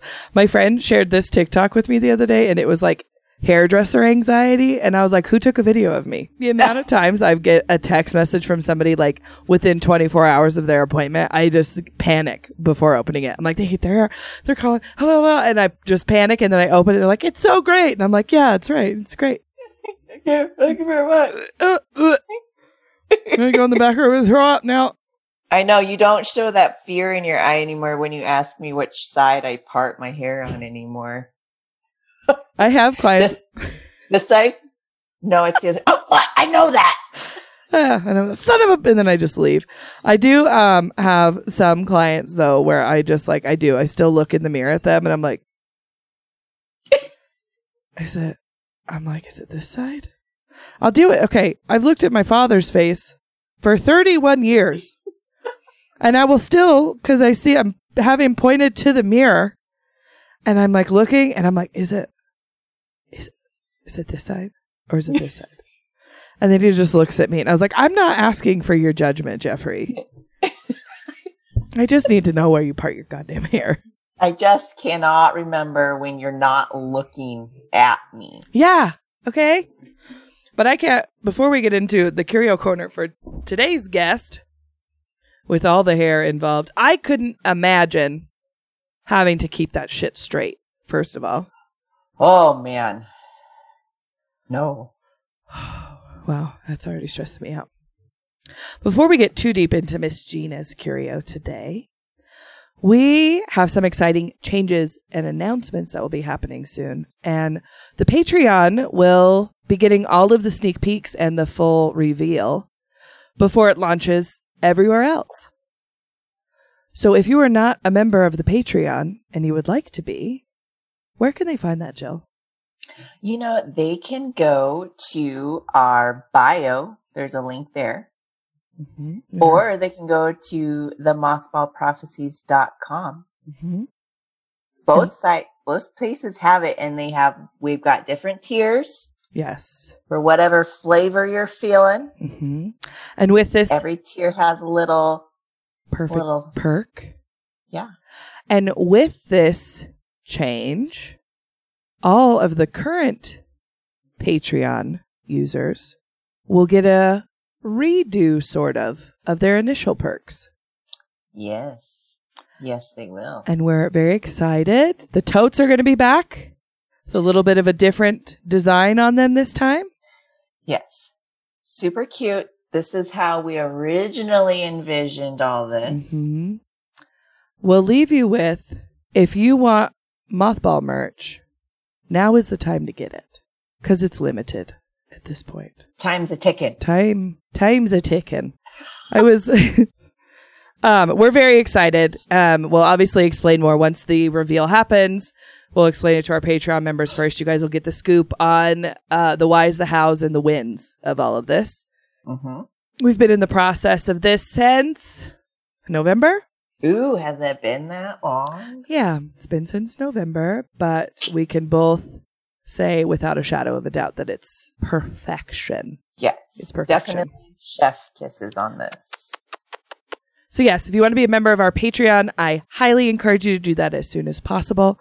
We are very good to our Patreon members. You get bonus content with some certain tiers. You get a live cocktail hour with Jill and I, where it's just a laid back chat. We have bonus episodes planned for the future with previous guests. A lot of people have been asking me where my grandma's episode is, and my grandma's episode's on the Patreon.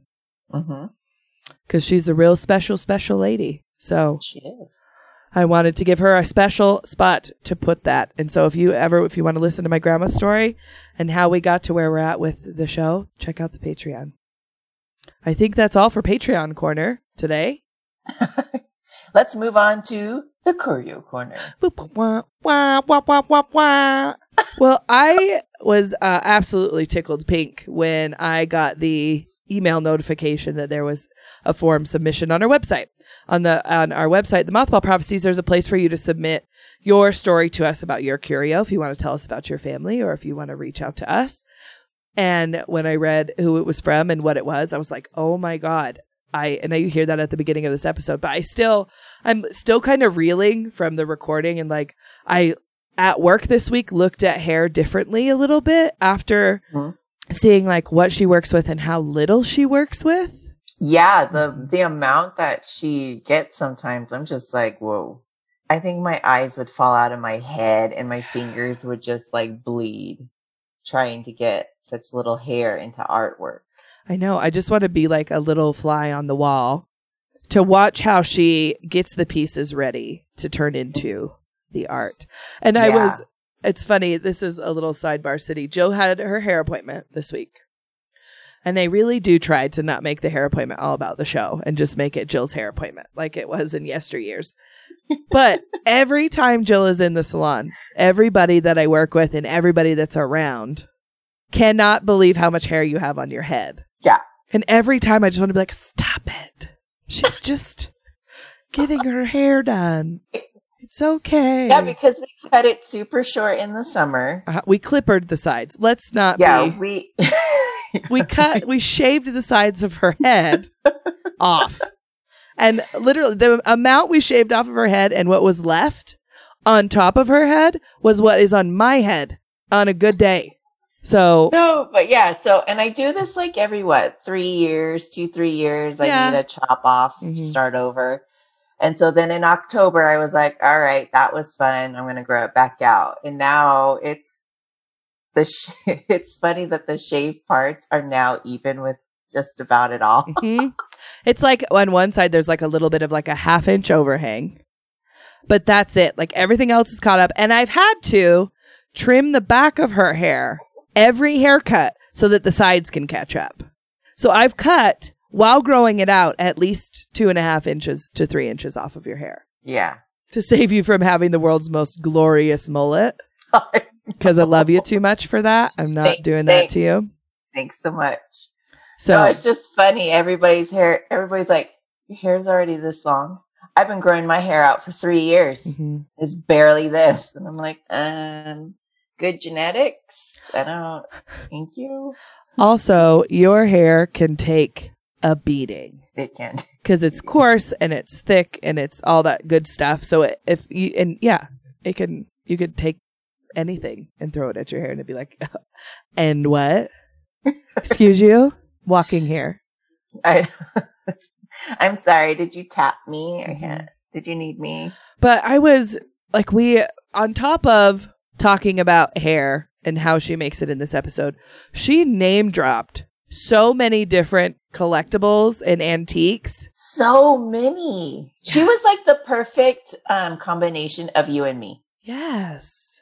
It was like if you and I had a child, it would be Gina. Oh, our little Jeannie Meanie. We'll take equal parts me and you, put it in a shaker, pour it out in this cutie little thing. And then a cute little thing came out. Well, actually, we'll shake it in some crackle glass. So we'll put it in. We've got to do that. We talked about crackle glass in this episode. I had seen it, never heard about it, as per usual, right? Right. We need a shirt that says, I've seen it, but I didn't know about it. Yeah. And this is from another person that I'm like, man, we should have her on the show.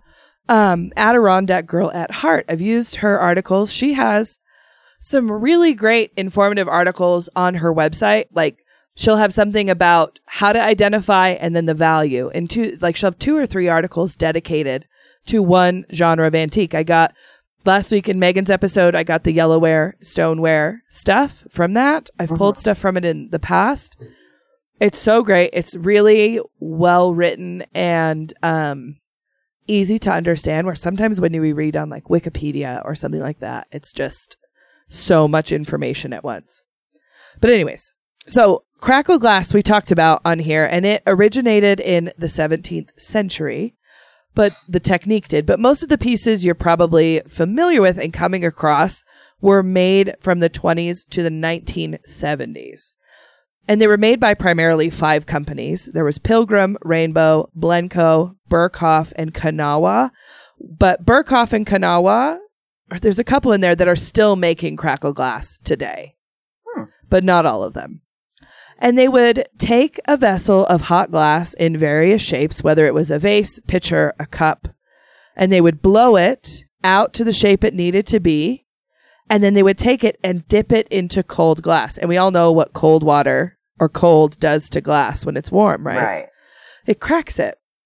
And then they would reheat the piece, kind of melting all of those pieces back together, and smoothing the surface out, resealing them, and making it still have the cracked appearance, but it was safe to handle and use. And then crackle glass comes in a variety of different colors. There's cobalt blue, amethyst, cranberry, ruby red, tangerine, and gray. But the gray and the ruby cost the most to produce, probably for what the minerals are mixed in to make those 2 colors. Right. And the most popular color is amberina, which we've all seen amberina glassware in almost every glassware company. And then once the vessel is blown, the artisan then blows a handle and attaches it to the piece. The handle looks different depending on the desired look. So there's some with like striated kind of spiky star handles, 2 smooth tubes, to a technique called a blob, which kind of looks like a coffee handle. If you've ever had like a hand-thrown pottery mug. Oh, yeah. Kind of looks like that. When identifying crackle glass in the wild, flip the piece over and look at the bottom for the pontile mark. It's a jagged circle shape, open circle, like a spaghetti-o, left on this piece after they break it off the steel rod that's called the pontile. That's what they shape it on. Oh. Yeah. And sometimes, depending on the artisan, that pontile edge, that rough circle, will be polished off. But if you hold the glass up to the light and look through the bottom of the vessel, you'll be able to see a little bit of a darker coloration of a circle where it was connected to the pontile, because there's that little bit of concentration of glass right there. And that is called ground pontile, that mark. But much like any vintage item, keep your eye out for repops, because there's a lot. Fake crackle, there's a lot. There's a ton of fake ones out there. And still being made. I mean, you can even find acrylic crackle. Oh, yeah. Yeah, it's everywhere. So when you're out in the wild and you're looking, fake crackle will have no pontile marks whatsoever, but they could have mold marks, like some depression glass. So they'll have that seam kind of on them, or the rim will be sharper, as it's not blown glass. It was cut and shaped out of the mold. So the rim will be a little sharper because it's been kind of ground down. And real crackle glass will sometimes like ring when you hit it, kind of like crystal, but not as definite as crystal. Oh. And it will also, crackle glass was meant to be the most vibrant in the sun, like a sun catcher. Oh. So, and artificial crackle glass will not shine as brilliantly. I thought that was really interesting. And those are some great tips to have like out in the wild if you're looking for it. And the resale is anywhere from $5 to $20, depending on the size, age, and color of the piece. Wow, that's pretty inexpensive. Right? I was surprised. And they're small. They're anywhere from like 3 to 4 inch bud vases to 10-inch vases. Yeah. And they get bigger than that. But I mean, if you wanted like a cute little windowsill collection. Yeah. And we've all passed on them. Yeah. In estate sales, because we're like, because I always thought it was like something that was like newer and not vintage. Yeah, same. Well, yeah, I've seen it everywhere. And it's, I guess, it's just not one of my things, but I could see where, because her grandmother was collecting the crackle glass, that I bet my grandma has a piece somewhere in her house. Oh, I bet. I'm for sure she does. But yeah, that was totally interesting. Another thing she mentioned, which, okay, let's all face it, I'm not that big of a history buff, but she mentioned the Civil War and Jenny Wade being the only civilian to die in the Civil War. Which I could not believe. Which, when you think about it, like wars nowadays, that's like unheard of. Really? Because, yeah. But I found this article on battlefields.org.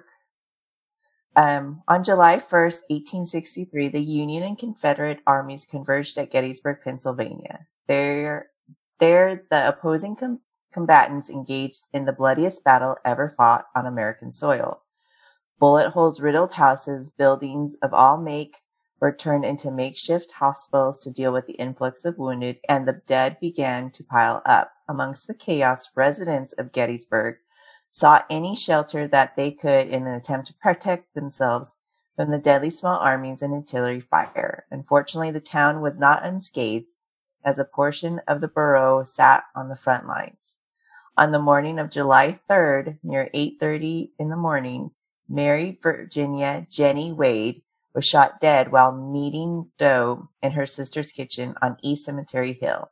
She was the only civilian killed by fire during the Battle of Gettysburg. Wow. Jenny Wade was born in Gettysburg 20 years prior. Her family most likely referred to her as Jenny or Jen, but printing errors after the war resulted in a variant spelling of her nickname being widely distributed. So they stated that she was probably Ginnie. And so then when the printing came out, it got changed to Jennie, which happens. Yeah. She was one of 6 children. She helped earn money for the family by becoming a seamstress with her mother, Mary Ann Philby Wade. Her father, Captain James Wade Sr., was often absent from home and spent more time in jail than with the family. Which on that point, I was like, could we go down that? Why was he in jail? What was he doing? Was he a guard or was he in jail? I'm going to say he was in jail. Jail. Probably. All the way in it. All the way down below. Mm-hmm. Jenny may have become engaged to her childhood friend, Johnson Jack Skelly, before the war, since she had a photo of him in her pocket when she died. However, there was no official engagement announcement or a wedding before he enlisted in the 87th Pennsylvania Infantry, where he served as a corporal. Georgia Ann, Jenny's sister, who was known as Georgia, also became engaged before the war and married her sweetheart in 1862. The couple moved into a 2-story red brick house at 548 Baltimore Street, Gettysburg, the house that later became known as the Jenny Wade House. Her husband joined the Union Army as a private and was not in Gettysburg during the Battle of Gettysburg. He was also absent for the birth of their firstborn son on June 26, 1863. 4 days after the birth, General John Buford's Union cavalrymen rode into Gettysburg. A day later, Jenny and her mother moved into George's house to care for her and her newborn son, and to hopefully be safe from the impending battle. While the Union Army was in Gettysburg, bullets pelted the side of their house. One bullet flew through the window of the house and hit the bedpost of the bed Georgia was lying in with her days-old son. Jeez. Yeah, right? Wow. An artillery shell also crashed through the roof and remained in the house for 15 years, fortunately never detonating. Whoa. Yeah. Jeepers creepers. On the morning of July 3rd, Jenny awoke early to fetch water and knead dough to make bread and biscuits. The dough which she was kneading was destined to become bread for the soldiers. Unfortunately, a bullet flew through the 2 closed doors and hit her in the shoulder. It lodged itself in her heart and got trapped in her body by the corset she was wearing. She died instantly. The dough that Jenny was kneading at the time of her death was also later baked into bread by her mother. It made 15 loaves and was distributed to the Union soldiers. Union soldiers helped wrap her body in a quilt and either brought her to the cellar or buried her in the backyard immediately. She was moved to the town's German Reformed Church in November 1865, and her body was eventually moved to Evergreen Cemetery, the site where President Abraham Lincoln delivered the Gettysburg Address. In 1900, the tireless efforts from Georgia, Jenny was given a large gravestone and a perpetual raised American flag. It is the one of few sites in the United States with a perpetual raised flag in honor of a woman. Unknown to Jenny, her presumed fiancé, Jack Skelly, died 9 days later from wounds sustained in the Second Battle of Winchester in June of 1863. Oh my God. Jenny was treated as a hero after her death for dying in the service to her country. Georgia's house became a tourist destination to those who visited Gettysburg Battlefield and is known as the Jenny Wade House today. In 1882, her mother successfully petitioned the government to grant her pension for her daughter's death. Get that bag, Mom. Yeah. Wow. Yeah, and so there's still like they said, there's the Jenny Wade House museum that's part of the Gettysburg tours, Mm-hmm. and then we'll give you the history and all that kind of stuff. But yeah, that was actually her sister's house. Wow. That they were hunkering down in during the battle. I am also a little flabbergasted that they still made the bread. I read that and I was just like, well, somebody's got to make the bread. These soldiers are going to, they're sitting there and be like, so, what do we do with this? I hate to ask, but I'm super hungry. Right. And then when you said 15 loaves, I was like, damn. I know. I just imagine this big, bowl. Mm-hmm. And this was, before mixers. Yeah. So she was ripped. Her arms were just wow. And then you said Jack Skelly, and I was like, Jack Skellington? Oh. I don't know. That is, I am a little miffed that I've never heard that story ever. Yeah, I know. Come on, school system. Let's teach about all parts of everything. Yeah, I mean, and also to be one of the only women to have American flag flying. Yeah. I think the other one was Betsy Ross. Yeah, which also let's add some more to that list, please. Yeah, please. Shall we? That's all I'm going to say about that, because I'm filled with rage about it. Okay? Because we need to do better.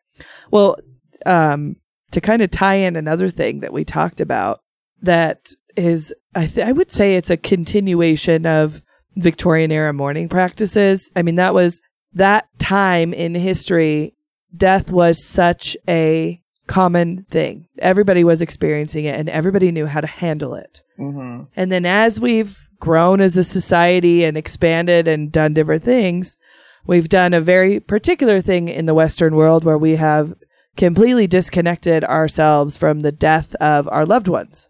Completely.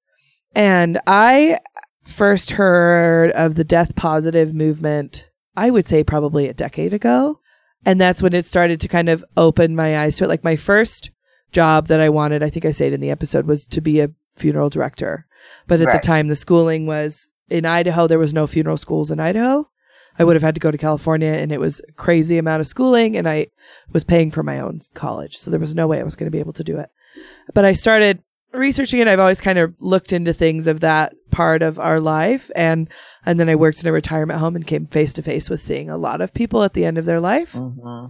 and sitting at people's bedsides without family, who they have nobody to sit and die with.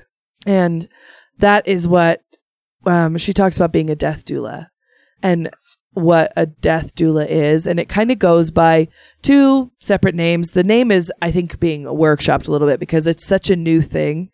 A death doula, the purpose of it runs alongside of hospice care for the end of life. But it serves a very important purpose because death doulas or midwives, death midwives, are not doctors. So they can't do any of the end of life stuff that somebody in hospice would be doing care wise. Does that make sense? Yeah.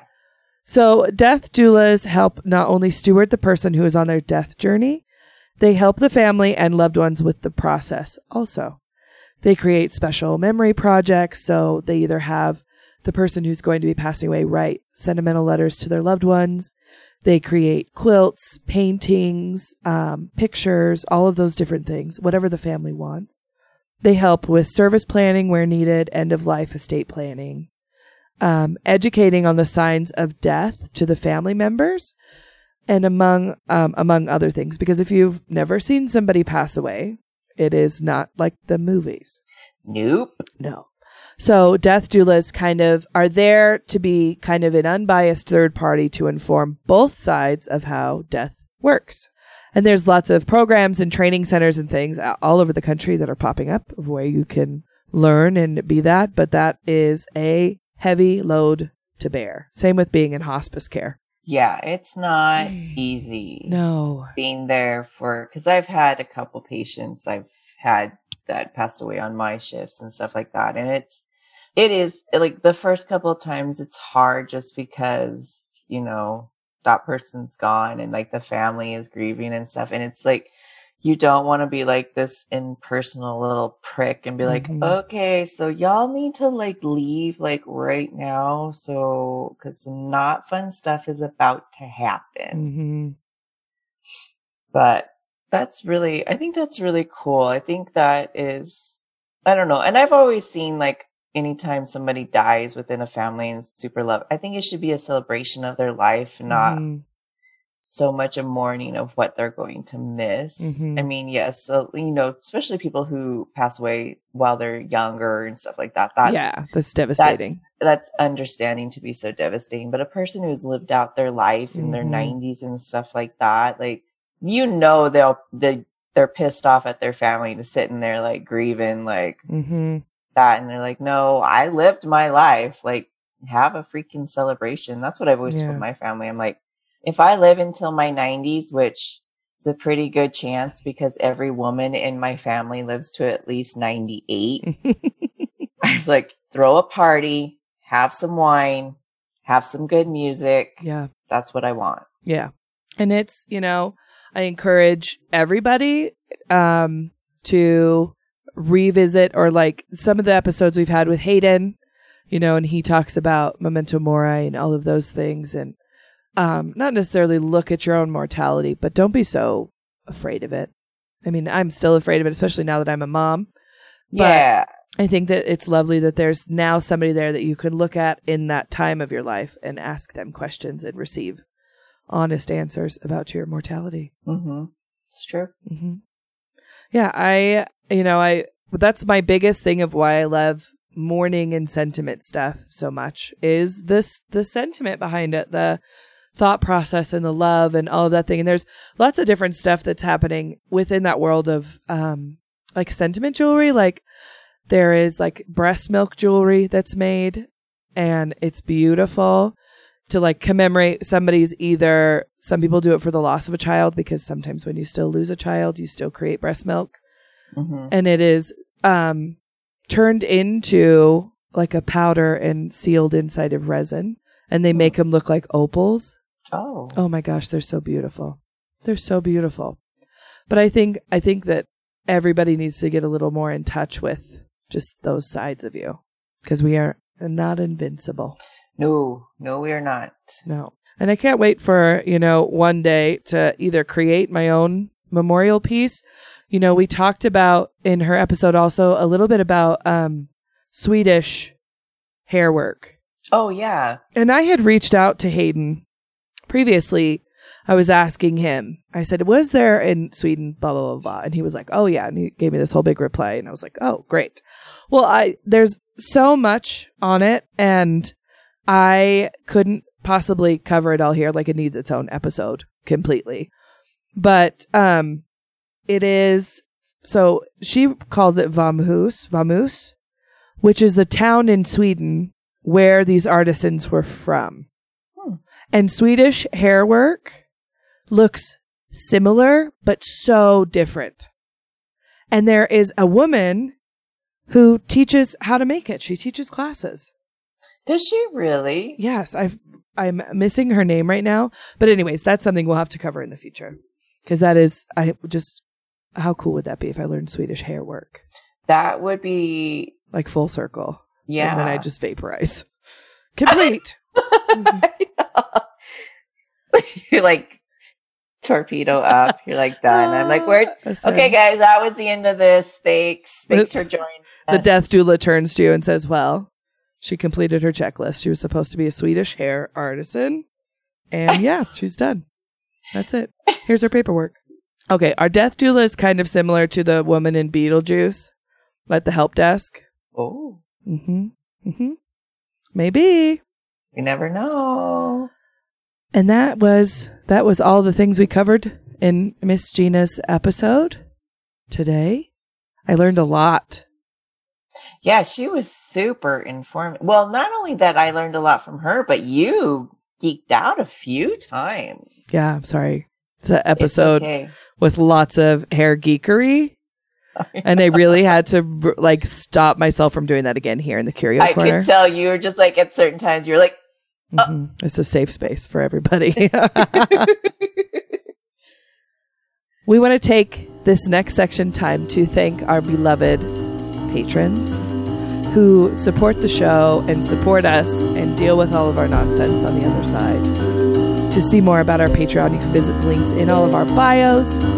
Right now, we want to thank RJ in Florida, Crystal in Nevada, Gina in South Carolina, Gwendolyn in Minnesota, Julia in Sweden, Jasmine in Kentucky, Kyla in Indiana, Mandy and Riley in California, TC Lionel, Melissa, Christina, Erica, Becky, and Ashley in Idaho. Thank you so much for joining us this week. We'd really love to see your review on Apple Podcast or Podchaser. Tell your friends about us. Share us in your bridge group if you'd like. And as always, I hope you find some good shit. And I hope you remember to look under the tables. You better. Bye. See ya.